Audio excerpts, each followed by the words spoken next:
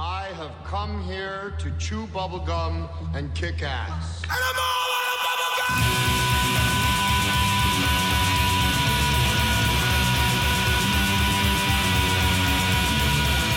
Astro Radio Z is a horror, cult, exploitation film podcast by filmmakers, critics, musicians, journalists, and fans for the film obsessed. Here is your host, Derek Carey.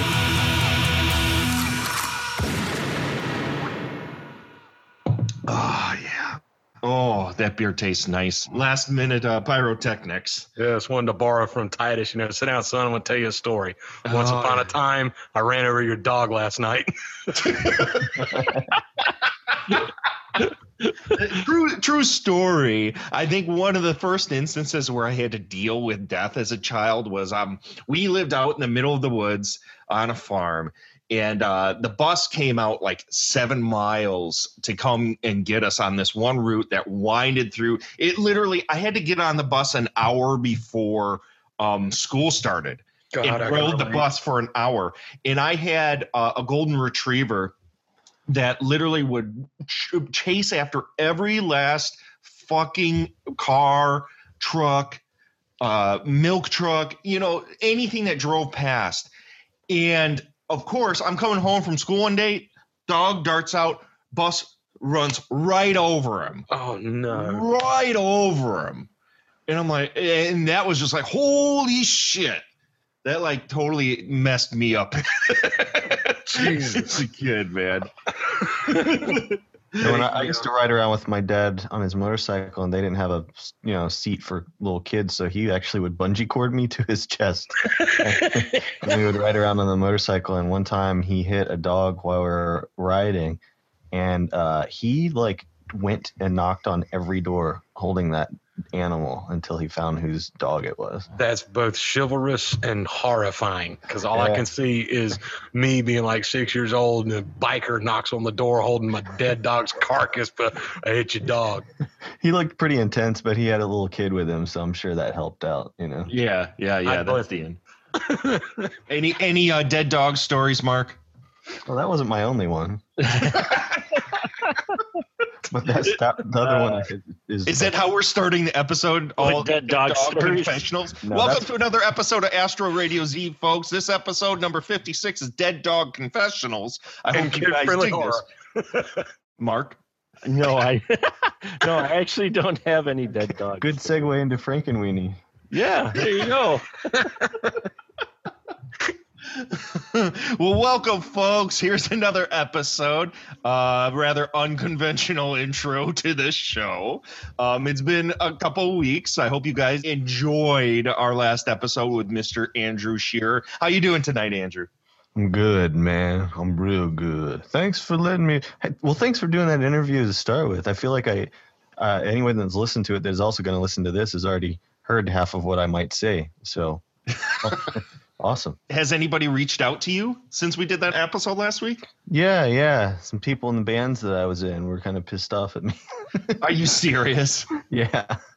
What did they have to say? They're like, who did you hate? Oh, God. Of course. I'm like, you listen to an hour thing and take 10 seconds out of it, man. Welcome to our narcissistic culture, man. Well, I was just like, man, and why? Do you want to know why I quit? Yeah. You will slap yourself for asking that question. Take your hand, open it up, now hit yourself, motherfucker. I want to spend Red's money. So next to Mr. Andrew Shearer, of course, is my right-hand man, the man, the myth, the legend, the frou-frou drink king of Wisconsin, Mr. Mark the Movie Man, who surprisingly has no dead dog stories to tell tonight. Mark, how you doing? I'm doing well. I've got my Henry's hard soda. The hard ginger ale is flowing, so we're doing well today. Now, didn't you do the orange drink, the last one? No, it was Not Your Father's Root Beer, I think. Oh, no, maybe I had this as well. I don't like orange too much, so I'm not a big orange guy. Wait, you don't like Orange Crush? No, I like Orange Crush, all right. I just don't like too many orange things, so I decided to stick with the hard ginger ale because the hard orange I don't think I'd like too much. So. Oh man, Orange Crush has got to be. You know, if there's any vice in the world, Orange Crush is something that, you know what? If that's out, I'm gonna be drinking the motherfucking shit out of that. I don't know, Andrew, are you a big Orange Crush drinker? I'm a Jarritos man. That's me. Oh man, Orange Crush. Forget it. Kiss the teeth goodbye, dude. I'll get it if I'm like eating like if somewhere that's got like that sells pop like on the fountain, like a fast food or whatever. If there's an orange or grape option, I'll take the orange or grape option. Oh, grape! Now you're talking grape. Grape Crush is good. Grape Crush. That shit is super sweet. I don't know, but no, in the store I'm all Jarritos, Jarritos lime and Jarritos pineapple. They're good. Oh man, lime. Those are some good ones too. Oh shit! Now I want some soda. God damn it! Don't do it. I'll just have to drink this beer. And last but not, oh darn, a Wisconsinite drinking beer. What a shocker! What a fucking shocker! And last but not least, Mr. Daniel Edenfield has come back to talk some horror movies tonight. Sir, how you doing? Oh, I'm fine. Thank you very much. How are you?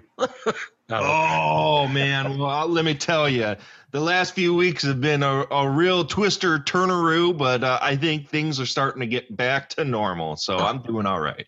Good, at least one of us is. Yeah, I know all about it, man. But I'm here. Each and every one of us on the episode tonight are dads. We are roughly around our mid to late 30s, early 40s. All lifelong exploitation horror fans.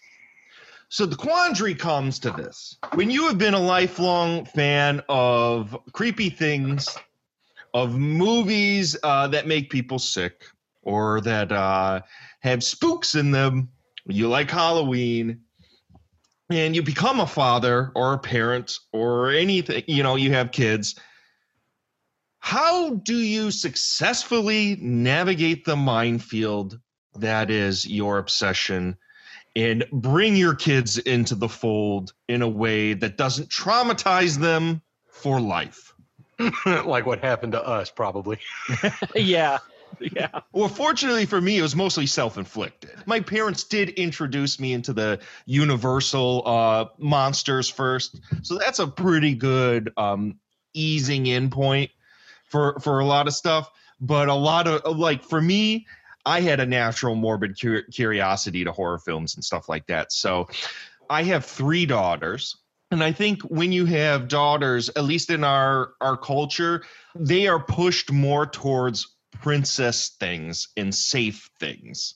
At least I have not tried to do that.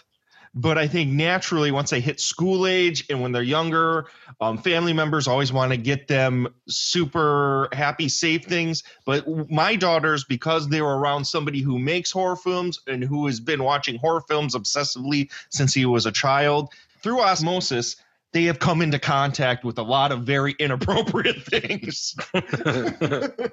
So my question tonight is to my panelists is, well, what are your thoughts as a parent being a horror fan and what you want to introduce to your kids? And for the listeners who may be of this age, or maybe they're that cool aunt or uncle or cousin, how do you pick the right movies to show to that certain special kid that you want to bring into the fold? So that's what tonight's episode on Kids Horror is all about. Andrew, let's start off with you, because you have, is your daughter 2 years old now? She's 3, man. 3 years old. She's 3. So yep.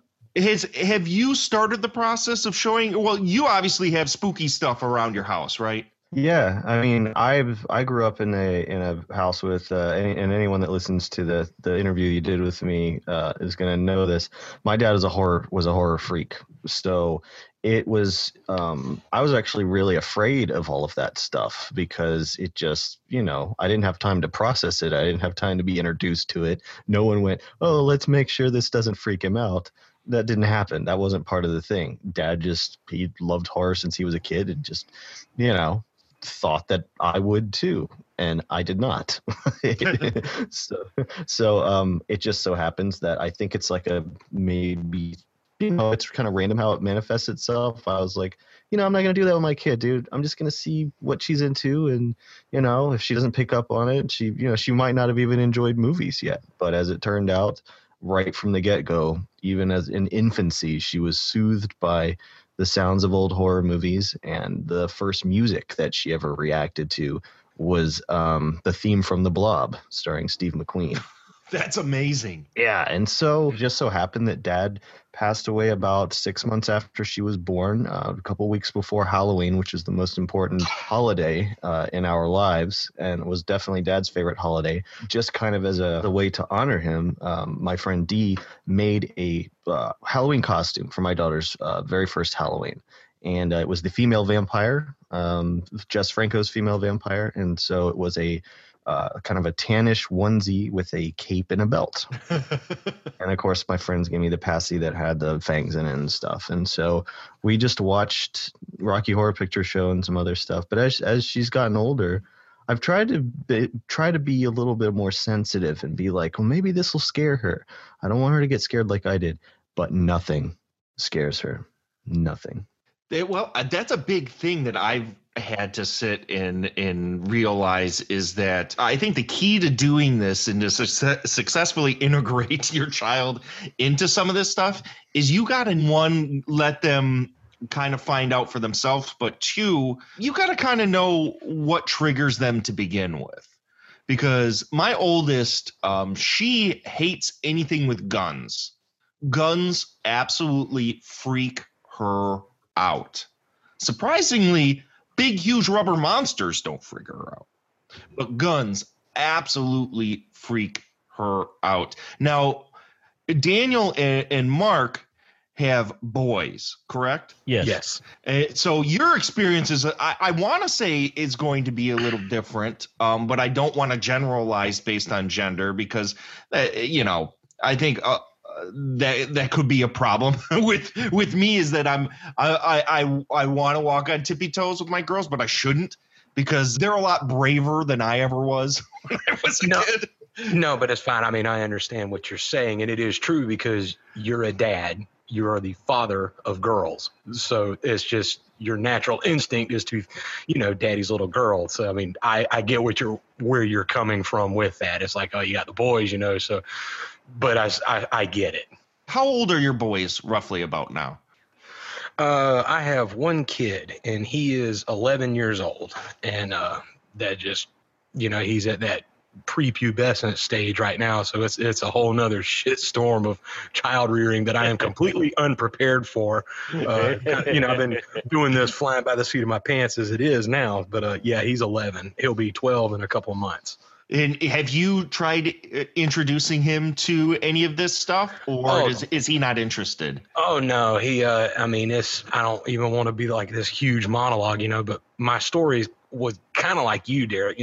Growing up, it was my grandmother of all, deeply religious family. But my grandmother of all people had a thing for Vincent Price and Universal movies and the Night Gallery. And so I grew up watching those, but, didn't really watch the bad stuff unless it was like you when it was self-inflicted. Well, when my son was born, naturally I'm a metalhead.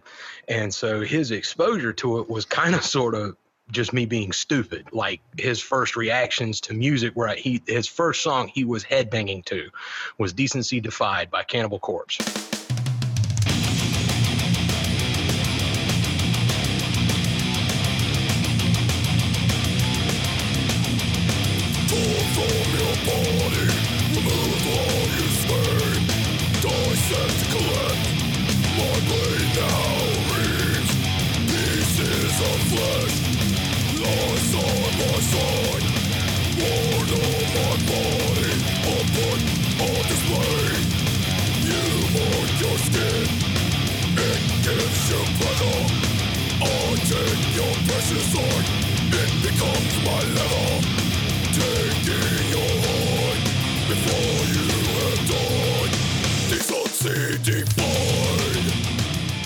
The next one that he would headbang to was Behemoth, because Demigod had come out, and that's still my favorite Behemoth album. And I think the thing is that, see, I had a system in my car, so when the kick drum, you know, I mean, they're just doing those blast beats and shit, it would massage the back seat, and he'd fall asleep.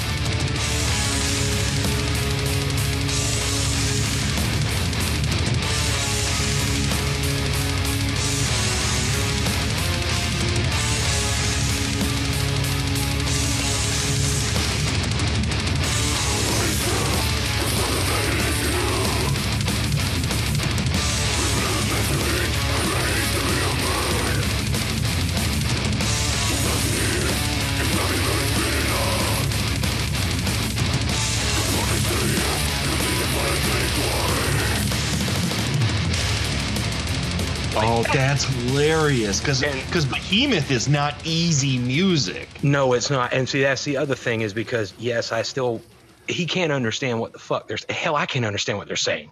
So unless you read the lyrics and unless you listen to it for years and years and years, you don't know what they're saying. So yeah, right. I'll take the piss on that one, and I'll just, I'd let it slide. So I kind of did that with my movies, is that I don't really want, being a kid, I don't want that big hormone injection. He's already got enough on his mind as it is. So pretty much my rule is no titties and just no lurid sex. I'll let him watch anything else in the world. It could be the most goriest, heinous crap ever, but I'm still there. And again, each parent to his own. If you feel your child can handle it, then, that's between the parent and the child. And for me, watching some of these movies, I would, if I'd see it maybe kind of start rattling him a little bit, or like, I would, because he's a filmmaker.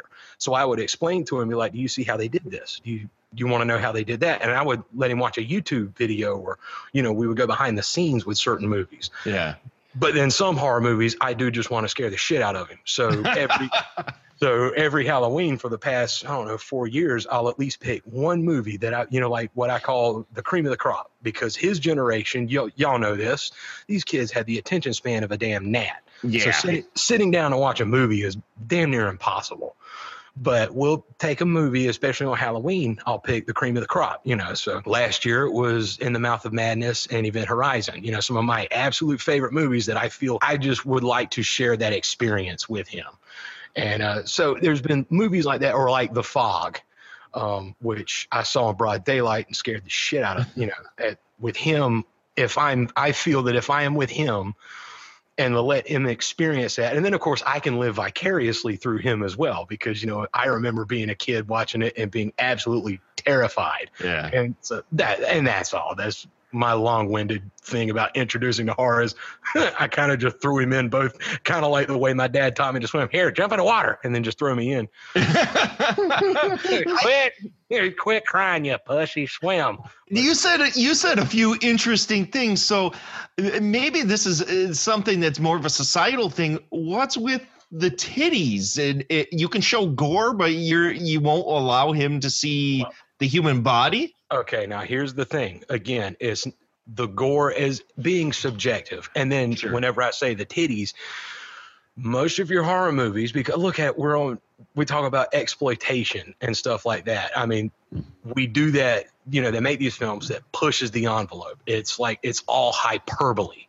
Right. As I slowly introduce him, to these things, I don't want his first reactions to be hyperbolic, masochistic sex that I don't want it to be the shit that I grew up with watching and shit like that. It could be tasteful, like certain scenes that he did watch. Like I remember, what was it? It was was it a cannibal movie or a zombie movie? It was the one that they were in the African tribe that had absolutely nothing to do with the movie. And I forget the name of it. I'm sorry. So, stuff like that, where it's not lurid and completely exploitative, I'll let that slide, because you are correct. It's part of the anatomy, and there is no need for him to do it. Whereas, rape revenge, hell no. I don't even like those movies. But I mean, things like that is, again, it's all discerning to the kid. Not to mention, like I said, I remember my hormones at that age. And so I just kind of have to tread that water lightly mainly because of me and not even him. Yeah, I think it's really key. You also touched on another thing, is that you need to realize the attention span of most kids now are very small. And I've been training my kids. It's weird for me to say it like this, but every Friday night is movie night. So before bed, they get to stay up late and we pick out a movie and they'll sit. And at first, they only watch bits of them. But then as time has gone along, now they'll watch a whole movie. I have then started taking them to movies because I knew at least my middle child is a very active child. She always is at get up and go. Her mouth runs a mile a minute. Her attention's all over the place. Her first movie I ever took her to in the theater that she sat through, she wasn't quiet, but she sat through it, was when they reissued Ghostbusters a few years ago. Oh, nice. And the entire time she's like, Dad, why is that ghost green? Dad, why is that ghost yelling? Dad, why are they shooting the ghosts? Dad, why does the ghost go through the wall? Like the entire movie. So I guess you got to try and gauge whether or not your kid's going to be able to put up with sitting through movies. But anyways, Mark, are your boys even remotely interested in this kind of stuff? They're more into like the sci-fi fantasy stuff, right? Yeah, my kids really haven't shown much interest in horror, and I have not pushed them or had them sit down and go, you got to watch this, just because I did as a kid, because my parents were, I don't know if you want to call them hippies or whatever, but they showed me, I saw so much shit by the time I was 10 that this stuff I should not have seen. One of the stories I always tell is I saw Conan the Barbarian in the movie theater, and it came out in 82. So nice. Or 81, and I was 7. So nice. I was a bit skewed as a child. But my children, I mean, I haven't hid my horror from them either. But it's one of those where I'll ask them occasionally, you want to watch this or whatnot, and they don't have much interest. My oldest boy, when he was young, he couldn't even, he did not like even going through the horror aisle. He didn't like the covers of the horror films, and he had an thing with death too. So, you got to gauge your child with some of these things, but, they do sit through movies. I mean, they're teenage boys now, but they still haven't had much interest in it, but I keep suggesting it. Now, we have watched some things, and it's funny, I was looking online before the episode of seeing what is categorized as horror for children, and it's actually interesting that comes up stuff like E.T. and Edward Scissorhands. They've watched Edward Scissorhands with me. They've watched Frankenweenie, Nightmare Before Christmas. They've watched that stuff with me, and they like that. They enjoyed that stuff pretty much, but they haven't had too much interest in the horror. And I'm like, if they want to watch one, I'll be happy to sit down and watch it with them. But their interests don't exactly run in that same way. They're more of the sci-fi fantasy type of guys than they are the horror. And, and I respect that. And I'm like, that's fine, Oh, hell yeah. For me, it's like, yeah, I'm a huge horror fan, and I've got horror stuff in my workroom, and I've got, horror DVDs out everywhere in that. And they look at them and they ask me questions sometimes about them. My oldest, he throws logic in the mix and goes, well, why'd they do that? Why don't they just do this? And I'm like, okay, yeah, you don't want to watch this then. Quit thinking so much. You're going to be just sitting there going, well, that was dumb. Why'd they do that? So, and I love that about him and how his perspective on things. So, and my youngest, no, they're both more of the video game, fantasy, sci-fi stuff. They go to the, but they sit through films ever since they were young. They have actually sat through a whole movie though, which I give them props for when they were younger. So they do that. It's just they haven't had an interest yet, and I'm like, if they're ready or they have time, they'll do it. Unlike me, who was sitting there eating Kentucky Fried Chicken while I was watching Hellraiser with my dad, Do you also feel maybe some of the problem is there's not as much horror-related content being made for a younger demographic now?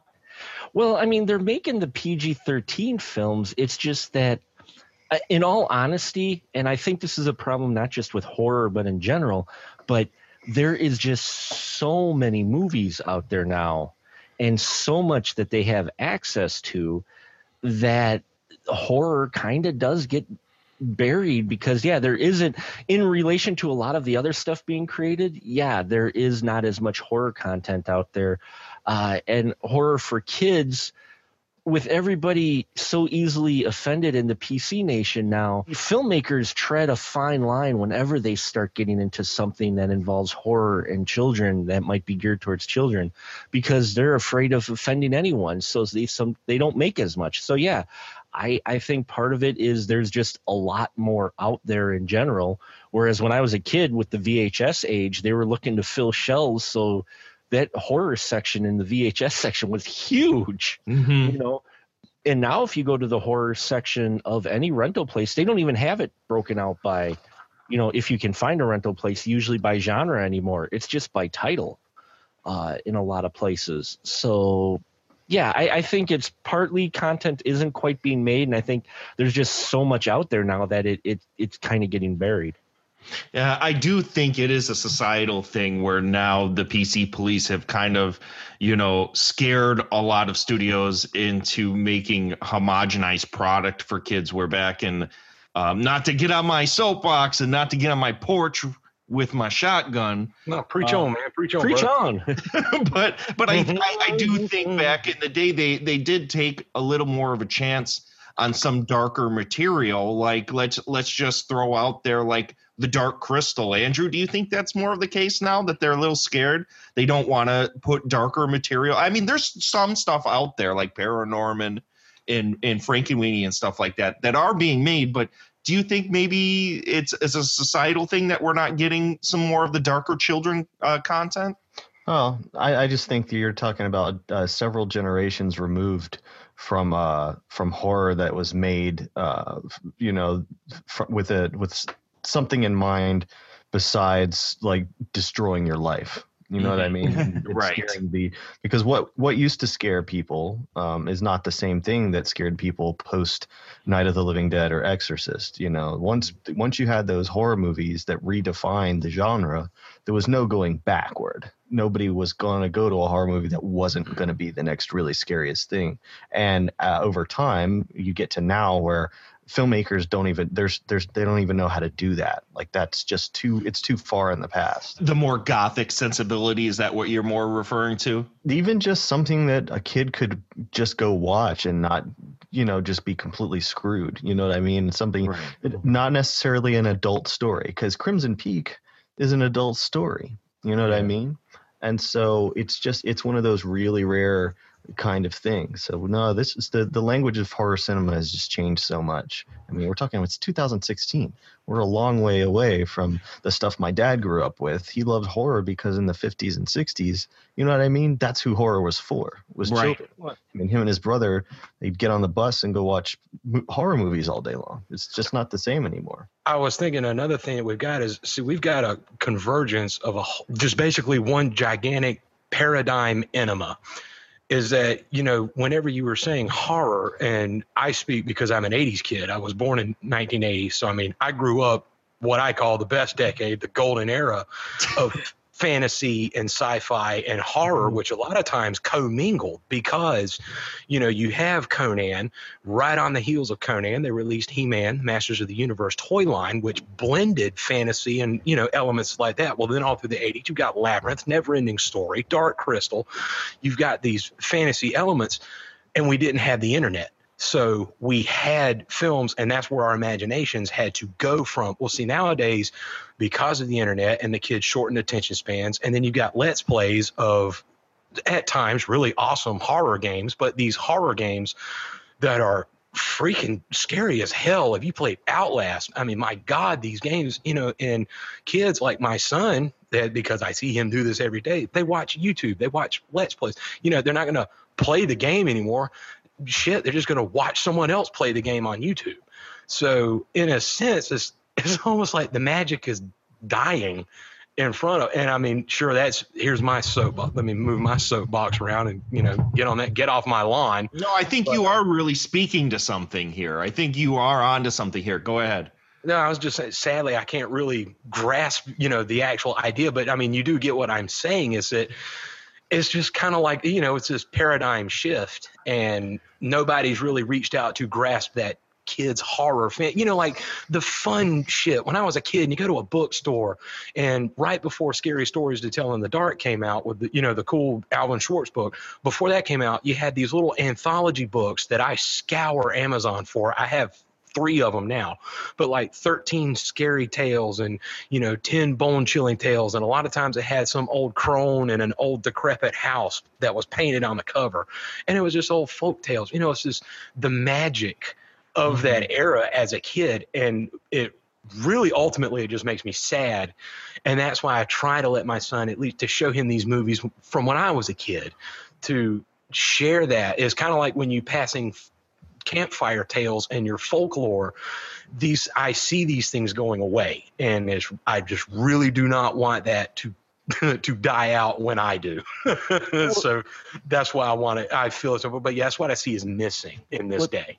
I think you're hitting on something. I mean, the video game explosion, I think, cut into that, because you look at some of the games and stuff that kids play nowadays, even if they're not supposed to, if they're in that age range, most of the kids, I mean, they're playing the first person shooters and that, and guys' heads exploding and that, whereas, yes, my soapbox, when I was a kid, we didn't quite have that. I mean, when Mortal Kombat came out, it was freaking parent associations were wanting to ban the thing because you'd uppercut the guy and blood would fill the screen, and you're like, oh my God. Let's be honest, before that point, you didn't, the technology wasn't there to be able to depict things like that in a photorealistic manner. Yeah, all we had was Dawn of the Dead and scanners as far as head explosions. That was it, Well, that's what I mean is there, it's starting to get into the interactive part with the Mortal Kombat. And now with the video games, like you said, it was some of those video games out there are freaking scary. I started playing Left 4 Dead. Oh, God, I love that game. My buddy hooked me onto it. And I tell you, I hadn't had zombie nightmares for years. I played that over Christmas vacation, like constantly. At night, I was having zombie nightmares because that game was so atmospheric. But yeah, you've got games like that now that are immersive. You got these immersive experiences for them that are interactive, that even though they're video games, they're pretty doggone good. So when you get to a horror movie, they're like, you know what I mean? I mean, they're like, either they've seen it before, they don't have interest because they'd rather interact with it. And it's a cultural change for our kids as well, to whereas us, I mean, as much as we were exposed to, let's face it, the culture in general was a little bit more innocent than it is today. Innocence, that's the proper word. Is whenever I say like the fantasy, the magic, that's the other word, the innocence of when I was a kid. Thank you, you hit that one right. Yeah, and also I think the appeal for watching the horror films was that, especially when we were younger, that appeal of we weren't really supposed to be watching. Oh my God, I'd have had my ass tore up if my dad had caught me watching some of that shit. I think, well, it's one of those things, you're watching a rated R horror film and Society or whatever, the MPAA rated it R, and here my dad's putting in Hellraiser, and it's like, oh yeah, we're watching this, it was kind of a thing with my dad, but it was also one of those things where you're kind of breaking, going against the man, so to speak. I'm seeing a movie early, and nowadays it is a cultural and exposure thing, I think. And it is a bit of innocence, not so much maybe of us, but of the culture surrounding us that is not quite there now. I mean, they talk about PG-13. I laugh, I joke, because they put the PG-13 rating out there. We were just talking about, not letting someone see the exploitation part, the movies, if you will, in a horror film, but letting the kid watch gore. And then we get some of these PG-13 movies, like, say, the Fast and Furious films, where you've got girls wearing next to nothing. And people don't seem to throw a fit about that. But my God, if they watched someone's, explode, oh God, we can't have our kids watch that. That's going to be rated R because someone exploded. Never mind. exactly. They know that it's fake. I mean, Well, that's a big thing, is being able to have that conversation in a constructive and realistic manner with your children when it comes to this kind of stuff. Because that's something that maybe it's just because I'm surrounded by movies all the time, and my kids have seen me in the process of making them, and they've seen prosthetics and they've seen things in the course of them being made that they question what they're watching, and they've questioned how you produce things. So when we watch things, we have a very open and frank conversation about, hey, Dad, how are they doing that? Is that real? I'm like, no. Like say, for example, because at a very early age, my children were interested in kaiju films. Hell yeah. My oldest child, she loved Mothra. And we had to have conversations like, Dad, how is Godzilla stomping on all of these buildings? How did they make him so big? He's really just a guy in a big rubber suit. So this is how they're made. And I think that's a key ingredient to introducing your kids to this, to realize that this isn't real. What they see and what you guys are talking about with the internet culture and with video games, I do think is changing inherently not only the conversation about extreme and visceral content with children, it is diminishing the effect of some of this stuff. But little kids, at least my kids, and we'll transition right now into maybe some of the movies that we'd like you guys to know about, that if you're in this position where you want to try and show your kids some stuff that isn't internet-based shockumentary footage or virtual reality Oculus Rift video horror, which is a reality now. I've seen a bunch of videos on some of this stuff, and I don't even want to experience it. I can't wait. It's cool as shit. Yeah, forget that fucking shit. I have enough real life horror in my life. I don't need that kind of stress. But if you want to introduce maybe some younger kids or some maybe like 10 to 15-year-old kids to some cool horror movies, we're going to give you some movies. But one of the movies that I showed my kids that not only made them be so quiet and so fascinated, yet kind of really freaked out, was 1990's The Witches. From the incredible imagination of Jim Henson and director Nicholas Roeg comes a fascinating new fantasy adventure, The Witches. For when a little boy accidentally stumbles into their secret world, he finds they've got a lot more power than he ever imagined.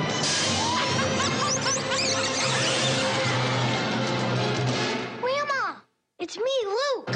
Luke. They turned me into a mouse. Oh, my. It was the Grand High Witch. Join Luke on his remarkable journey. Now, the witches are on his tail. Whoa. And he must scurry around their evil plots. Squeak past every danger. Finally setting the trap that will save the world from the witches. You are in for a treat. We must stop them. Probably one of the most disturbing children's films ever made. Andrew did an entire episode of Cult Core on The Witches, which they went way in depth into. And if you want to hear all about The Witches in vast detail, go to the Cinemaphile podcast and go download that Cult Core about The Witches. But Andrew, let's give a brief summary. What do you think of The Witches and introducing a child to this film? Well, the way I do with my kid is I just go with what she's got an interest in and, kind of put that on. You know what I mean? And she, from the very beginning, I swear to fuck, there was some kind of soul transference because she likes to scare people and she loves to get scared. She just loves the jump. She likes the ha-ha gotcha stuff. And she's 3. And so, I'll tell you what's going to end up happening, dude. is she's going to get into horror, like new stuff, when she gets older. And by that time, horror is going to be so fucked, and I'm going to be so sensitive from being old and being a dad that I'm going to be the one jumping under the seat. I swear to you, that's going to happen. You know, because it's the kind of movies that are going to be in the theaters as horror when she's older is, you know, just like it's going to be like The Purge, but it rains chainsaws or something. I don't know, but it's like it's a storm, everybody. But like, how much further can it really go at this point? You know what, dude? I used to ask myself that question, and I don't even want to know the answer to it. You know, there's just going to be a whole like, you know, it's going to be the Serbian Christmas. I don't really know. Live snuff shows. Yeah, I don't know, but I just go with whatever she's into. And so, you know, I thought maybe The Witches would be cool because I read her that book when she was a baby. Like, you know, when we'd have movie time at night, we always have, because I wanted her to be cool when we go to the theater. So she has to understand that, you know, before bedtime, lights go down and TV on means calm down, don't do anything. So she's been going to movies ever since she was, you know, teeny tiny. And she sits and watches them because she associates that, thankfully, with being at home and being quiet. So the Witches is, I think it's too much. I find it to be a disturbing movie. I find it to be scary. Not as scary as the book, because I got to the end and I was like, well, fuck this. You know, those kids, you know, there's no hope for some of them. You got to remember, Roald Dahl really likes to kill children. It's just dark. It is quite dark. But the movie is lighthearted a little bit. Yes, but it has some special effects that I think are kind of akin to you know, effects that Disturb in a lot of 80s movies, which this was in 1990. But there's a scene where a boy is transformed into a mouse. And they don't just do puff of smoke. They don't do a cheap effect. This is a pretty elaborate effect. And there are some transitionary ones, and you're the ones I'm talking about, where it's just this rubber, crazy, half-human puppet being shaken around, and they use smoke in front of it to kind of soften it a little so it's not, you know, like something out of Life Force. It is a little much. I don't think I would she has seen it, but it's... Yeah, I don't know, man. I don't know about that one. It's not as bad as Return to Oz, but it's up there. Yeah, the Witches, I find it to be, you know, it is a rather dark film, but I find it to be so charming. Well, it's like Mouse Hunt in a way. Yeah, no, that was a good one, dude. I'd go Hocus Pocus before I'd go The Witches, probably. I don't even remember Hocus Pocus. What is Hocus Pocus all about? Dude, are you kidding me? Really? I don't remember it at all, dude. Oh, seriously? My God, dude. Yeah, I don't, dude. I didn't watch Hocus Pocus is a jam. Hocus Pocus is a jam, man. A kid now might not want to see that. Probably wouldn't want to see The Witches either. But Hocus Pocus is 3 witches, man. It's Kathy Najimy, Bette Midler, and Sarah Jessica Parker, and the cat. Oh, that's right. Yep. Oh, it's good. Oh, and Kathy Najimy is sexy. Looking like Jason Alexander in drag. Oh boy, my dick is standing up at attention. I'm not playing, man. I thought it was hot. She's my favorite one out of them 3. God, Kathy. Sorry, this ain't that episode, is it? The Witches, which is essentially about this boy whose parents die. And he lives with his grandmother, and his grandmother has a history when she was little of coming into contact with witches. And in this universe, the witches, their sole purpose in life is to kill children and to eradicate children from the face of the planet. Now, the boy and his grandmother go on a vacation to this hotel that coincidentally is housing a convention for witches. And what are they there to do? To discuss why there has been such a lack of child killing.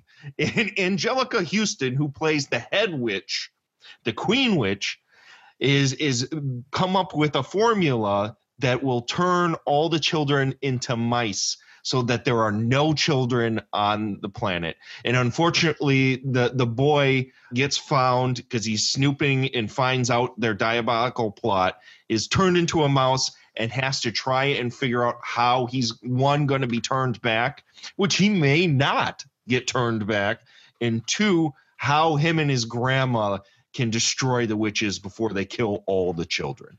So, personally, I don't know, Dan and Mark, have you seen this flick? I have not. It's been ages. I do remember it because I remember quite vividly the boy turning into the mouse in particular. But it's been a while. But I remember it being, rather disturbing. Well, it's because it talks about mortality in a very frank way, and it has total disregard for trying to be PC about the fact that these witches want to flat out kill children. Well, and it's made by a horror filmmaker. Nicholas Roeg made Don't Look Now, which is about a dead kid. You know? Yep. And there's so many scenes and now that you would never catch films doing things like this, where you have multiple scenes of adults trying to lure children away in order to do devious things to them. This is something that has come straight out of, like, the last time I saw something like that, and it freaked me out, was the Poughkeepsie tapes. There's a classic scene in the Poughkeepsie tapes. Awesome. Where the lead killer goes and grabs a kid off of the lawn and runs off. And there's stuff like that right in this movie. But don't fret. I know we've kind of sold this as being a really hard movie. It is all the effects are done by the Jim Henson Puppet Studio. So all the effects work is wonderful. The when the kids turn to mice, I think it's so cute. So I mean, a kid that's seen Harry Potter movies isn't going to find none of that scary. You know, there's no giant snakes and there's no like really suspenseful, you know what I mean? Nothing like that. No, it's just some of the situations and scenarios are rather disturbing. And the witches, when Angelica Houston turns into the old decrepit, haggard, huge-nosed, huge prosthetic witch, it is a little much. Like, my girls were kind of like, whoa, are they really witches? I had to have conversations with my daughters about, are there real witches, Dad? For days afterward. Answer, yes. Yes. Try not to grow up to be one. But I think it's a hell of a movie, and I think as long as you can have real conversations with your kids about what's going on, and I think it's a great kids movie. And one other movie I want to bring before I move on to everybody else is a movie that when I was a kid, it stuck with me. I only ever saw it once when I was a kid, but stuck with me for so many years that it was that movie that I didn't know the title to, but I remember, like, I had stared into the sun for an hour and my eyes could see nothing but that. So in the back of my brain, the movie The Midnight Hour from 1985, which was a television movie, a television zombie movie, was one of these flicks where it's about this small little podunk town where a bunch of high school friends, during like kind of a prank, raise the dead, and the entire town is full of zombies, and they have to figure out how they can get rid of the zombie person. Tonight, an ABC premiere presentation. Eternity is about to play a nasty little trick. Who's there? On the carefree kids of Pitchboard Cove. Figured out what you're gonna wear to the party yet tonight? Demons, arise. Yeah! Come heed my bidding on this night of nights. Halloween, my favorite time of year. I'm not afraid of death. I'm going for it. The party could go on forever in the Midnight Hour. Next. And it was finally released, I would say probably like 10 years ago on DVD. And it's found another life of its own. But for a long time, I totally forgot about it. But I forgot about I didn't remember what the title was because I watched it on TV. But it is one of these kind of Ooga Booga Monster Mash kind of flicks that I think for a kid that's maybe like 8 to 13 years old might be a good introduction into horror as well. Have any of you guys seen The Midnight Hour? Yeah, dude, I saw it when it came on TV. I just remember, man, Dad really wanted me to be in a horror, but I was scared of everything. I was like, Mark was talking about not being able to go down the aisle with I couldn't go down like Halloween masks or, what I'm saying? Like definitely not in the video store. I couldn't do none of that stuff. But I had a real curiosity about monsters, about, all of that stuff. I just couldn't watch the movies. So I would read like all the books and the magazine, you know what I'm saying? Like I would creep myself out, but this was one of those things where I thought, well, if it's on TV, it's not going to be scary, So it was like one of those first things that wasn't like an old horror movie because Dad, he was all about showing me the Tingler, which I actually have a family history with, if I don't mention it later. But like, black and white and all that stuff, but they're old. So they weren't going to be scary to me. But Midnight Hour is kind of right in there, it was like it was in color. And, it was a new horror movie that I could watch. It was pretty fantastic. I felt very brave watching the Midnight Hour. I don't think it played very much. No, but I taped it, because I had a Ghostbusters tape also, and it was a dub. So this was one of those things where, because Ghostbusters does have some things that did scare me. Like I was a little bit afraid of a couple of things in it. But this one, it's a monster mash. Zombies, got witches, vampires, teenagers. It's a very much like an old school style. Even though it's 80s, it's a lot like Monster Squad, stuff like that. Yeah. Except with more grown-ups in it. Dude, I've never even heard of this movie, but I mean, you want the horror factor as a middle-aged man is excited about this. Like, I'm going to find this movie. This sounds awesome. It's cheesy. I mean, it's got a musical stuff in it, and you know what I'm saying? I am all over this. It has, for the time, it has a surprising amount of African American actors in it. Yeah. No, Sherry Belafonte's in it, man. And LeVar Burton's in it. LeVar Burton, yeah. So it's I haven't seen it in a very long time, but my friend Murphy, she gave me a burn of the DVD. And so it was nice to kind of revisit that. That didn't age too well. Pretty freaking corny. But for a kid who's just trying to get in there slowly, ease into it. I mean, trust me, all those movies are there. If I wanted to watch Evil Dead, my dad would have been stoked as shit. Oh, yeah, of course. But there was no way I was doing it. Even my friends would come over and see all the tapes like, ooh, you got Dawn of the Dead? I'm like, yeah, And they're like, can we borrow it? And I'm like, yeah, get it the fuck out. I don't take it, please. I'm not watching this. And my dad was like, who the fuck took Dawn of the Dead? What'd you do? Andrew, what'd you do? Well, you need to get on your skateboard and go over to that boy's house and get my goddamn life force back. My life force. And he took Deadly Friend. Fuck this kid.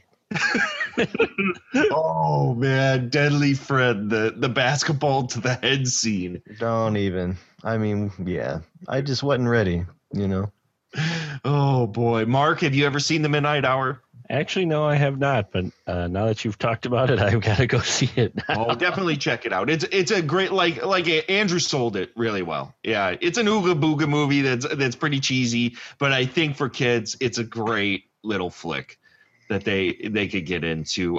Daniel, what was the movie you wanted to bring in tonight to talk about?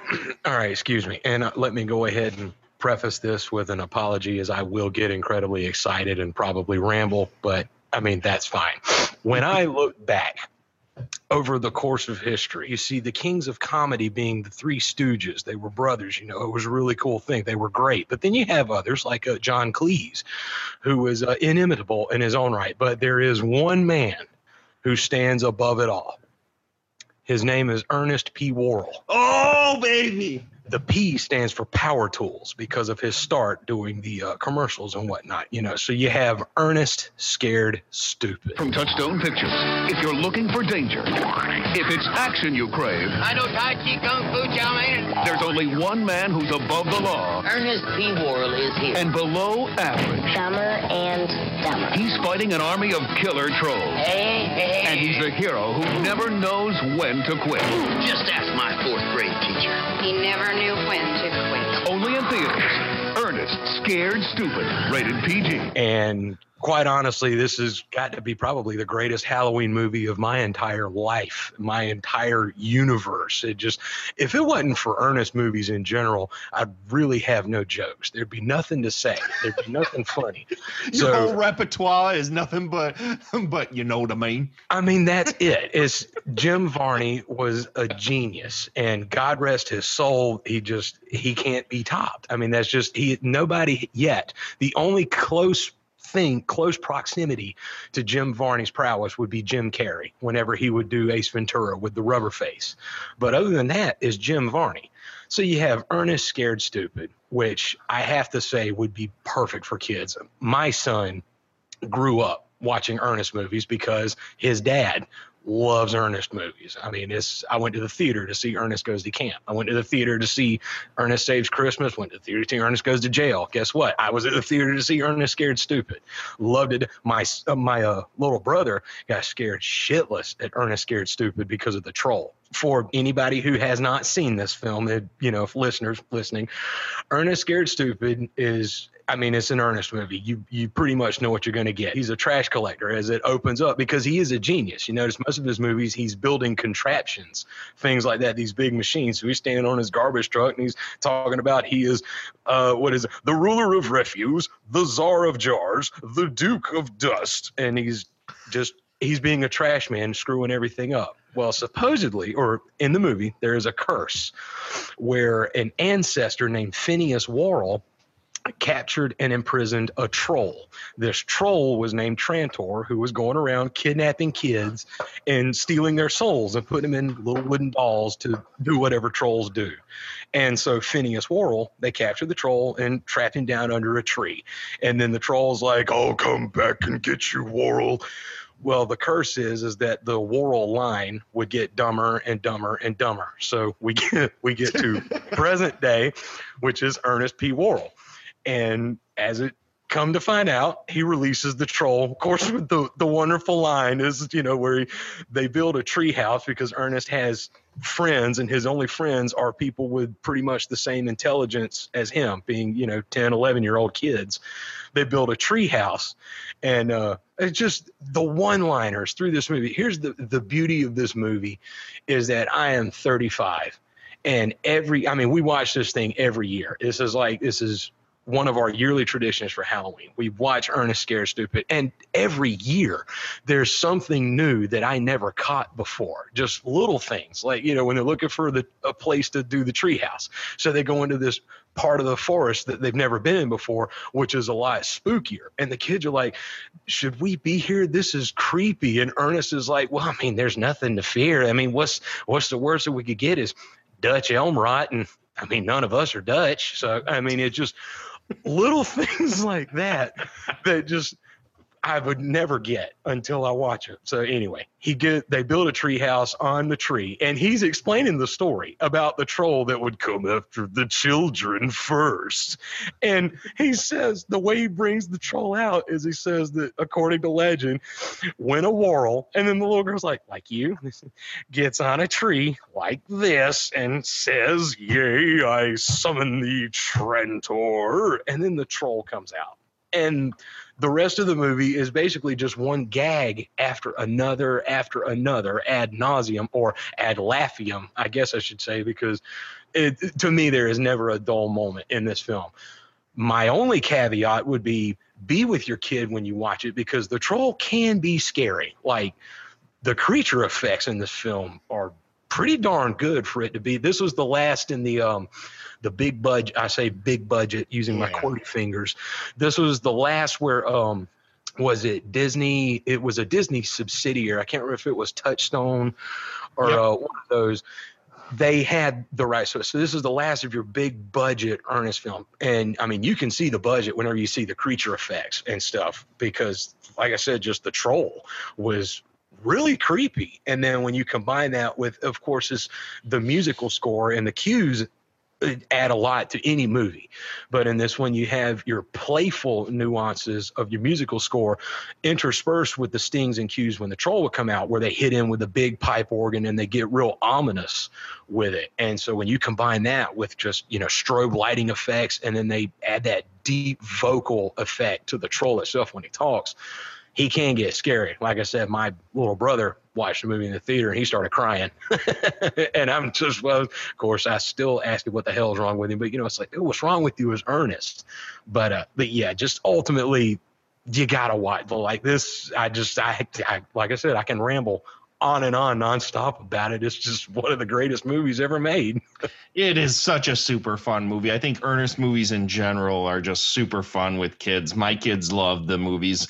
Surprisingly, I have not showed them this one, but this is a really fun movie, and you would see a marketable drop off in quality after this film to the rest of them because they just didn't have the budget anymore. This one, super, super fun. Mark, you have anything to say about this one? It's a fun movie. Yeah, I mean, I remember him in the commercials. Was it 7-Up or Sprite? Which one was it? It was both. I think it was both. You know, Vern, there's nothing like a picnic in the great outdoors. Being at one with nature, know what I mean? And when you have a picnic, Vern, you got to bring plenty of my personal favorite, Sprite. The one with a great taste of lemon. Mm-mm. The one that undid the Uncola in that taste test. Yeah, Vern, nothing makes a picnic like good food, Sprite, and fire ants. Fire ants! Oh, Vern! Oh. They're fun. Definitely appropriate for nearly all ages. Andrew, you have anything to add? I was just thinking, you know, I was sitting here trying to go, why did I not get into Ernest? I think it might be an age difference here because around the time when Ernest was starting to become, he was making his movies and growing in popularity was when I finally got into horror through another guy whose name was Freddy Krueger. So that was happening around the exact same time. So like late 80s through early 90s, I was a Freddy maniac. I was like begging Dad, please take me to see, you know, The Dream Master. And my walls were just full of Freddy. The video store knew me. I was going to come in and I was going to rent them all once a month. I just do a marathon all the time. So it wasn't until I got my first video store job in the mid 90s. And we had this tape there called Dr. Otto, OTTO. Oh, yeah. And I was like, what the hell is this? And it was Ernest. It was the guy, Jim Varney. And I was like, this looks kind of different. I'll check it out. And I loved Dr. Otto. I was like, this guy's weird. What the hell's with Ernest? This is genius right here. And then a guy I worked with was like, did you not see Ernest Goes to Jail and Ernest Scared Stupid? And I'm like, no, man. That's like, even my little brother didn't like that. And he goes, you need to watch Ernest Goes to Jail and Ernest Scared Stupid. So I took those home and I freaking loved those movies. They are amazing movies. I'll say that. That's the thing. Remember, he got to start from, I'll probably pronounce it wrong, Gaylord Sartain from Hee Haw. And he started had like Dr. Demento, this crazy ass psycho show at Gary Busey was actually another person that they had started that. And anyway, they were being friends. That's how you have Gaylord Sartain in Ernest Goes to Camp, Saves Christmas, and Ernest Goes to Jail. Sadly, in Ernest Scared Stupid, he is no longer in there. Bobby is still in there, but it's Bobby and his older brother Tom, Bobby and Tom Tulip, which is funny in its own right. There's a wonderful gag when Ernest is going to buy some troll repellent products that they sell. It's just incredibly funny gags. But yeah, that's where, you know, Ernest kind of got his notice from, is he ended up meeting up with Gaylord Sartain, and then they started doing their stuff. So then you got the Hey Vern, It's Ernest TV series, which is, you talk about crazy. I've got the DVDs showing my son, and like, you know, he can handle all this stuff. He watching this like halfway through the first episode, he's like, Dad, this is insane. Well, that's because, and this goes with most of Ernest movies, is that they are so jam-packed with content that it's just like a total throw everything at the wall approach. And the editing, it just doesn't breathe. It's just like one thing after another the entire movie. And there's such a cast of characters that he had surrounding him that he isn't just the primary focus. There's other things going on as well. Oh my God. I mean, that's it. You said that right. It's just wall to wall gags. Like I said, it's like Ernest Scared Stupid being the last one, I guess, with their big budget, is that everything is a gag. Everything he's done, from all of his, TV commercial spots. He'll throw a gag in there, and this one that you could pretty much, and the way he sets it up is so seamless, though, is that it's just sheer brilliance. I just have to say it's Shakespearean in quality. Okay, here we go into that hyperbole that came up earlier. But yeah, I'm done. Ernest Scared Stupid. If you haven't seen it and you can't get it, Twitter me, email me. I will send you my copy. Now I know that Target had the other day I saw it had Ernest Goes to Camp, Ernest Scared Stupid, and Ernest Goes to Jail it was like $5 to get all three. But is this like, if I was to want to get one of them, is that like full screen or is there a version? Because I don't want to do that because my daughter loves the Addams Family, the live action movies, but I bought them and they were full screen. The Scooby-Doo ones, she loves Scooby-Doo. And I bought the Scooby-Doo movies and they were also full screen. I'm like, what the shit, man? I think they're full screen, but I mean, I have seen them on Blu-ray and it's worth the investment. Don't ask me because I'm prejudiced to this. It's worth the investment. It just, it seems to hold her interest when it's filling up the screen a little bit more, but also like I'd be interested in bonus features. Like, is there anything about the cinematography or the editing or? Unfortunately, no.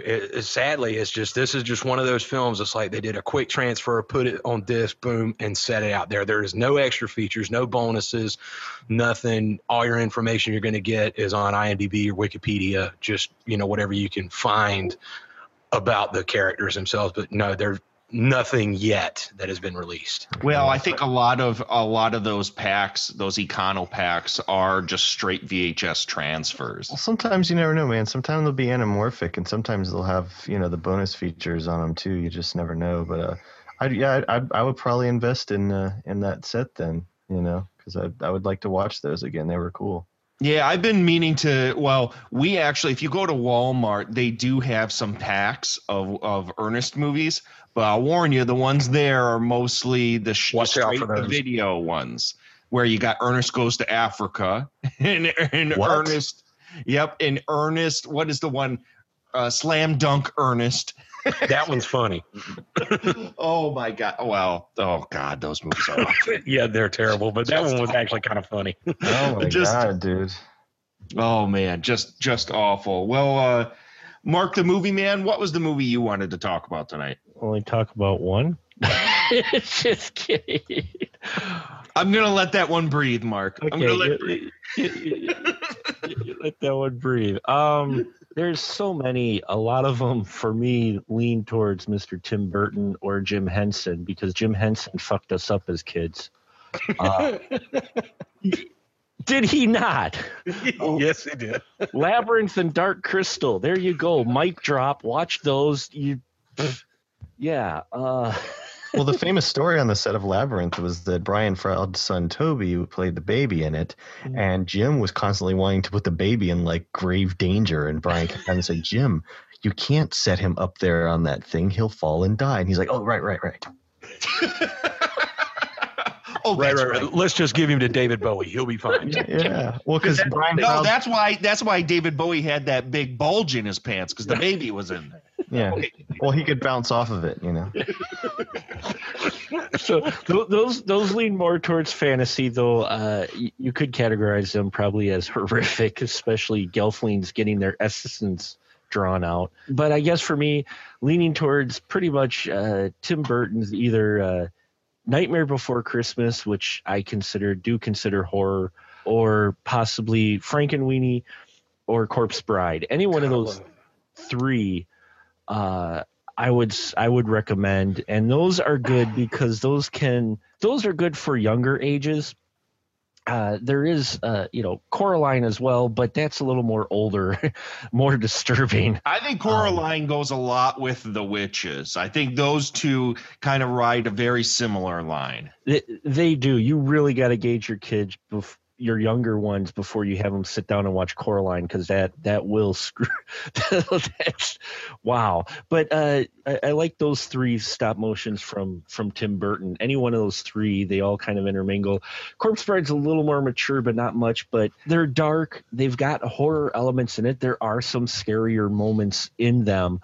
but nothing too severe for them, and they'll enjoy the characters because all the characters are, I mean, especially Nightmare Before Christmas. That's one of my all-time favorite films. I've watched many films, and I'm not afraid to admit it. I love Nightmare Before Christmas. I got that soundtrack before the film even came out because they released the soundtrack like a week before, and I drove my college friends nuts because I just constantly listened to it, and I watched it, and the movie just blew me away because you've got your horror characters, your horror elements in it, and I think it's good, especially for younger kids, because they could watch it, and the characters are scary, but they've got little human personality to them, kind of funny personality to them. Plus, you can explain to them, well, you know, that monster there is supposed to be like Creature from the Black Lagoon, or that's like the Invisible Man, or, you know, Jack Skellington, he's the Pumpkin King, and he's Jack-o'-lantern. You know, I think it's a really good one for it. And maybe people don't consider it a horror film, but I do. Well, there's a lot of Monster Mash elements to it, so I would throw it in there. It absolutely is, yeah. You know, that one, and also with Frankenweenie is along the same lines. It involves kids. In that one, kids are the main characters, so that's going to appeal to them right there. And they're kids who are different and who are into horror, but they bring those horror elements in such a way. First, it's black and white instead of color, which helps, I think, you know, to ease the kid into it, you know. But there's some great stuff in there that's one that adults, especially if you're into horror, and kids will enjoy. You know, I don't know if I mentioned it here, but I mentioned a podcast. For me, I'm watching Frankenweenie, and I go, holy crap, he just put a clip from a Hammer horror film on the TV.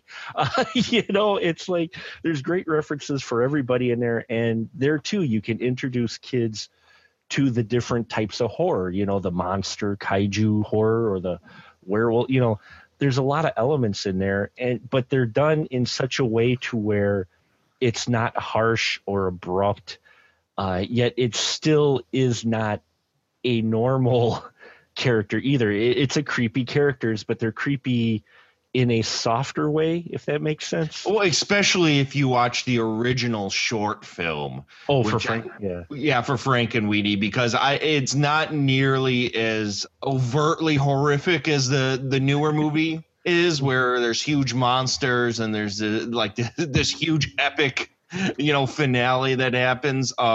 I love, and I've shown my girls the original. I have it on VHS still, the original Frankenweenie short. It's a wonderfully charming little film, and it has a lot of obvious references to Universal horror films. Mm-hmm. And I loved it. That's a great introduction. Yeah, so those are my recommended ones. Any one of those three. Corpse Bride has some great musical numbers in it, and it's a little bit darker than Nightmare Before Christmas. But, you know, any of those three, I would say definitely I would recommend for people looking to try to get their kids maybe into horror, because it gives them the elements there, but it's presenting them in an environment that's not going to completely freak them out, I think. Yeah, I mean, if I can jump, I mean, you hit that right, Mark. Just because it's not depraved, it doesn't mean that it's not horror. It's like one thing I'm gonna get back on my soapbox here. I'm gonna borrow yours, Derek.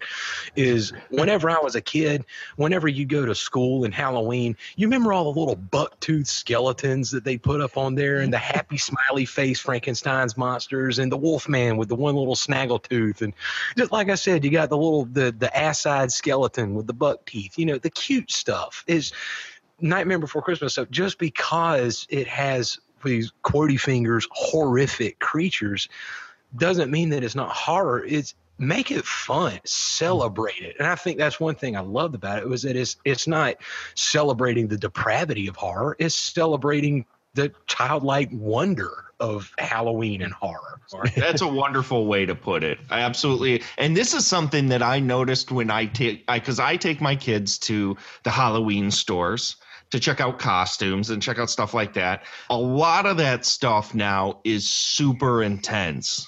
Like the masks, the fake limbs that are all over the place, and a lot of the yard setups are super intense. And I take my little girls in there. I'm like, they get freaked out big time. So to see, some of the more charming, kind of goofy Halloween and monster stuff, I love that kind of thing. There's a lot of it out there. Unfortunately, a lot of it's not being made now. Now, Andrew, I know you're a huge Frankenweenie fan. Yeah, I mean, if anybody wants to hear me expound on Paranorman and Frankenweenie and stuff like that, you can go back to the Modern Horror.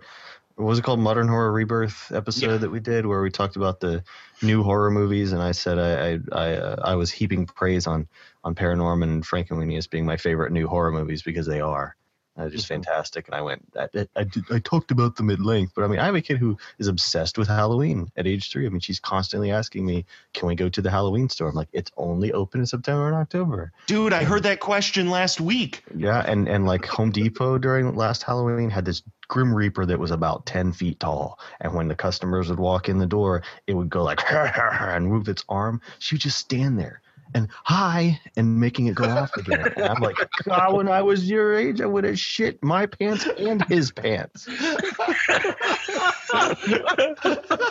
I would have shit in everyone's pants. I shit everyone's pants. I would shit on their asshole. I would shit.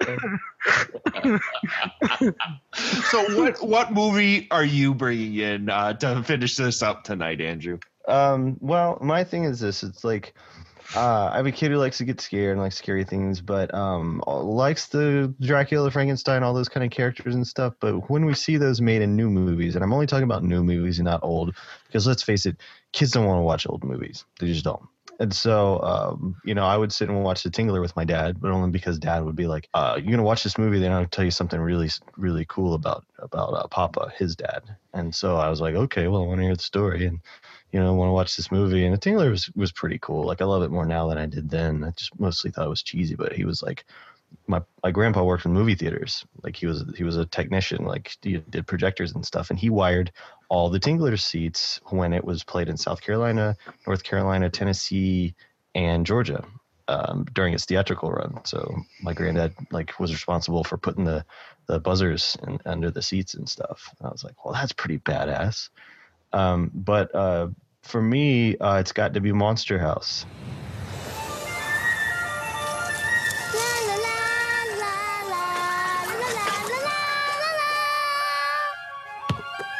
We'll be back tomorrow night.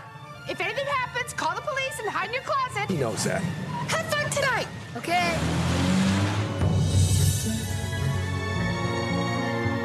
Every neighborhood has a house with a secret. Awesome kite.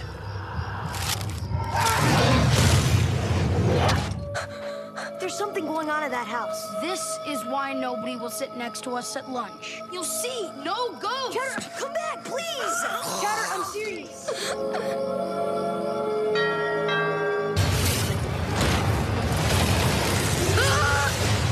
From executive producers Robert Zemeckis and Steven Spielberg. This summer. Oh no. When no one will listen. Don't go any further. Are you guys mentally challenged? If you are, I'm certified to teach you baseball. When no one believes. The house grabs things and pulls them in and eats them. We'll see you later. It's up to them to save the neighborhood. We have to fight back. Whoa, whoa, whoa, whoa. I don't want to go inside a monster. I say it's worth a shot. Yes, I agree. Let's do it. Get ready to cross over. What are you weirdos up to? Oh, nothing. To the other side of the street. Just something in the house just tried to eat us. No more Mountain Dew. Don't make a sound. If those are the teeth and that's the tongue, then that must be the uvula. Oh, so it's a girl house. What?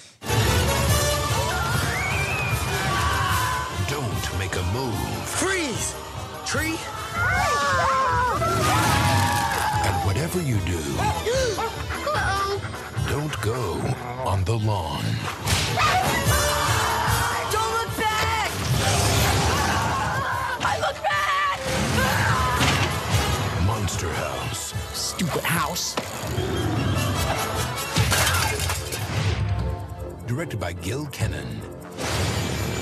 It was a minor hit when it came out, but it was it took advantage of the kind of motion capture thing that was going on that Robert Zemeckis, the producer, would later do with the Polar Express, but it was the characters looked too much like real people, and the Uncanny Valley happened, and no one liked it. But Monster House was used the same thing with performance capture, but it was released in this weird kind of, I guess, stereoscopic 3D to where it was actually a kind of an immersive experience to watch it. And it's very 80s influenced. It's got that kind of feel. Well, it's also a little bit Harry Potter influenced if you talk about the three main characters. But it's basically about these kids who have the scary house in their neighborhood, and they make up stories about it because there's a scary old man that lives there and, wants to kill them if they get on the lawn. And they don't really, they make up all this horrific things. But it's got such great characters. It's funny. But when it gets scary, it's scary as shit. And a kid is not going to be expecting that to happen. It's still bouncy and fun and jokey, and it feels just like, most kids' movies do now. Your Hotel Transylvanias or your Pixar's or any kind of CGI movie. But then it kicks into real-ass horror. And there's a reason why the director, Gil Kenan, was picked to not only do the Poltergeist remake last year, but is now going to be the Five Nights at Freddy director, because it's super scary, and in 3D, it's still some of the best 3D I've ever seen. When the house comes alive, and it is alive because it's possessed by Kathleen Turner, it's the kids are inside it, so this house runs amok. I mean, it turns into a monster. It's an awesome movie, and it is really scary.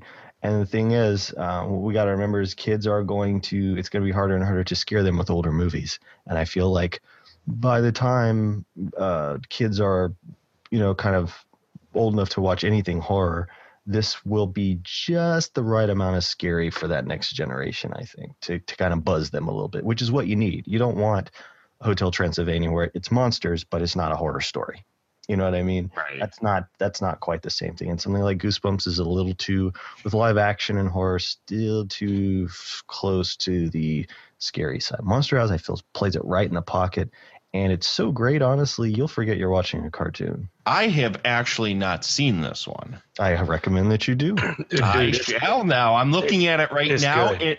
I'm on IMDb, and on the message boards, the first post is, "This movie is very bad for children." Well, that's how you know it's perfect. I mean, it's a little bit The Burbs, it's a little bit Monster Squad, it's a little bit Goonies. It's very 80s influence, but the guy was like handpicked by, I think Spielberg was one of the producers as well. Yeah. He did some kind of a short, and God, it was one of the best 3D experiences in the theater still to this day. I mean, I remember sitting there going like, son of a bitch, this is good. And I've played it for my daughter, and she loves this, the mystery stuff and the spooky stuff and the Halloweeny things.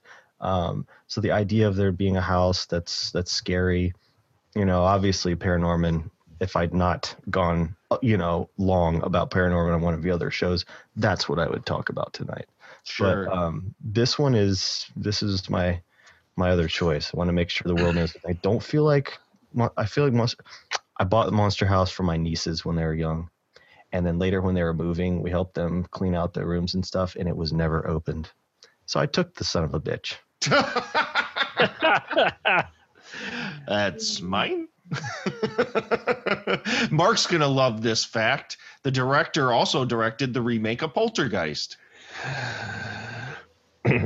Monster House was really good. Well, I mentioned that I thought it was a waste of his time, but the guy needs to work. He needs to still be getting, and that's probably why he got, if he'd not still been part of the conversation, he might not have got Five Nights at Freddy's. And because like my 13-year-old sister, she's like, hey, you like horror, you should play this game. And I played it, and I thought it was really boring. I just hate video games. My son is so flipping his shit over when I told him about the Five Nights at Freddy's movie coming out, and then I told him Jim Henson's Muppet Factory is doing the prop work. And the director of Monster House, everybody. Right, and to back into that Monster House, dude, Derek. I mean, Andrew said it is, you watch it, you forget it's a cartoon, but it does. I mean, it's pretty horrific. But also bear in mind, we're grown ass men watching this movie, so we can relate either directly or indirectly with the horrid shit that's going on in this movie. From a kid's perspective. See, my son saw Monster House, we watched it, he loved it because, and I think you know, a lot of that horrific stuff, you know, it didn't really register with him. He was able to watch it, you know, through a kid's eyes. I like Monster House. I'm also a fan of, you remember oh God, y'all don't hate me for this one, but you remember the movie The Haunting, Liam Neeson, Owen Wilson? Yeah. I actually enjoy that movie, and it's not because it's a good movie, because it's not. It's one of those movies where my mind wanders. It's gothic horror. It's not what's happening on the screen. It's where my brain is going, because it showed me that house and then all the creepy haunted shit happening. Monster House is like a good version of The Haunting. Well, Haunting was made by Jan de Bont, right? The guy who made Twister. Was that his? Yes. Yes. I didn't think it was that. I mean, I remember going to see it. Yeah. Yeah, I mean, you know, it got panned, and again, I liked it. I'm a fan of The Haunting. Good, man. Yeah, and see, Monster House is like a better version of that. It's a good one. It's worth your time. Yeah, you know, if your fear is that the kids are going to get scared, don't show them anything horror related. Ever. Yeah. But if you don't, if you're gonna show them horror, show them something's going to spook them just enough. Right. And after they've gotten used to it, that's the way Monster House goes. You want horror? Okay, you be me and you go to the goddamn theater when you're a kid and you grow up. My two heroes, well, three if you count Captain America, but two heroes, man, He-Man and Optimus Prime. Go to the theater, watch Transformers the movie, watch them Autobots start falling, like when the Decepticons are just blowing the shit out of them. Then watch Optimus Prime die. Okay, that's horror. You could watch all these little horror movies. Yeah, whatever. It's horrific. That's it. You watch Optimus Prime die, and then you can watch Monster House. You'll be fine. Trust me. God, I think the most horrific movie I've seen was Toy Story 3. Oh, my God. See, some of the Pixar goes too far to me, and I found them disturbing. I think if there's any death, I think if there are any merchants of death out there disturbing children, it's Pixar. Here we go again. I mean, stop me if you think that I'm wrong here, but those guys are trying to like make adult movies, you know, for children. Fuck that. I don't appreciate that. Well, I do think the last few movies that they have made have been far more geared towards adults, but marketed to children. Yeah, because like, you know, The Good Dinosaur, there's a decapitation, there's a drug trip, you know, there's that flashback to his dad dying twice, in case you forgot, you know. Yeah. Well, I personally really liked Inside Out, but it definitely was not a kid's movie. Or Up is definitely not a kid's movie. Kids understand the concept of all women being emotionally ruled by sadness and men being emotionally ruled by anger, just as a general statement. Kids don't understand that. Come on. They just, you know, they'll buy the doll. Right. So if you've shown them that stuff already, by all means, Cannibal Holocaust. The next logical progressive step. Inside Out is a gateway to Cannibal Holocaust. Oh, they would have gone there if they could. and they still might, and they'll get an Oscar. Oh, on that note, folks, we're gonna wrap this episode. Do I have a chance? Because I have like two that can I blurb them real quick? I mean, it won't be all rambling like Ernest. Yes, okay, the first one, Garfield. If your kids have not seen Happy Halloween Garfield or whatever the hell Garfield Halloween special, that is spooky as shit. But it's awesome. It's Garfield. It's a cartoon. But man, when the ghost pirates and stuff, there is a setup halfway through that where they go to the house and where they talk about the legend of these pirates. There is an entire sequence that just goes completely silent except for this creepy ass music and these ghost pirates. And it's a Garfield cartoon and it's scary as hell. And that one I'd recommend that. My only other one, Bunnicula. Yeah. Oh, Bunnicula. I showed my girls that a few weeks back, and they looked at me like, hey, Dad, this is dumb. No, it is not, because the sequel is The Celery Stalks at Midnight. You can't make this shit up. This is the mark of brilliance. Well, I think that's a generational thing, because let me tell you, my girls looked at me like, Dad, what is wrong with you? This is dumb. It's brilliant, man. A vampire bunny, I mean, who only drains vegetables. That is absolute brilliance. Anybody else have some quick hits? Watership Down. There's a horror movie. Oh, Jesus Christ. Well, you got to be that guy, huh?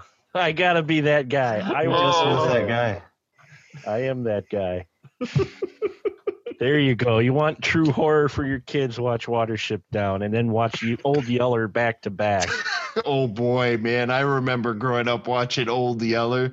Oh Jesus! Oh, before this gets into the soul-crushing movies episode of Astro Radio Z for children, let's go ahead and go down the line and let my listeners know where they can find each of us on the intrawebs. Daniel? I'm no one special. You can find me on Twitter at The Night Keep or nightkeep.com or throneofanguish.com, depending on whatever tickles your fancy. Awesome. Mark the Movie Man.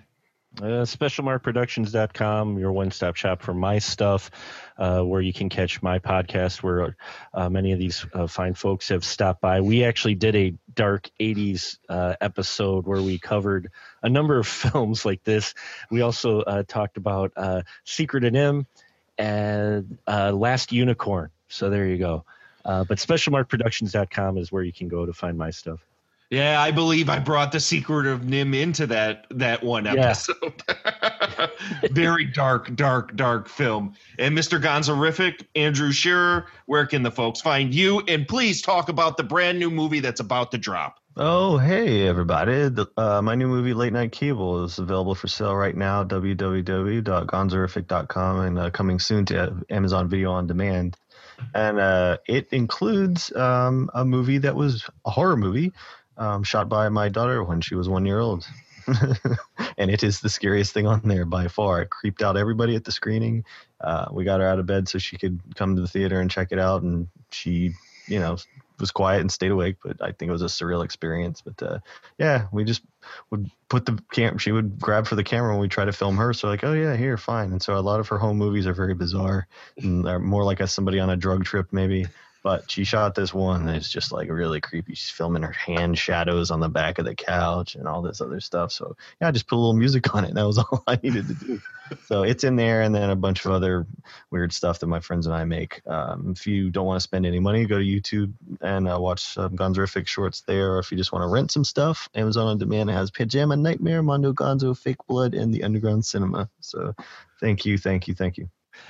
Funny thing, you said that. Amanda found on her phone, my oldest must have grabbed it and started taking pictures. And on the Apple devices, you can manipulate your face and expand it and contract it and totally contort it. We found the single most disturbing photo I've ever seen in my entire life of my daughter making a weird face, but she looked like, how can I put it? Are you guys familiar with Jerk Beast? No. Okay, well, look up Jerk Beast on the Googles, and that's what she looked like. Wait, what's going to come up if I Google Jerk Beast? I mean, live a little, man. Just do it. I'm just going to leave it at that. Google them Jerk Beasts. So have a nice night, folks.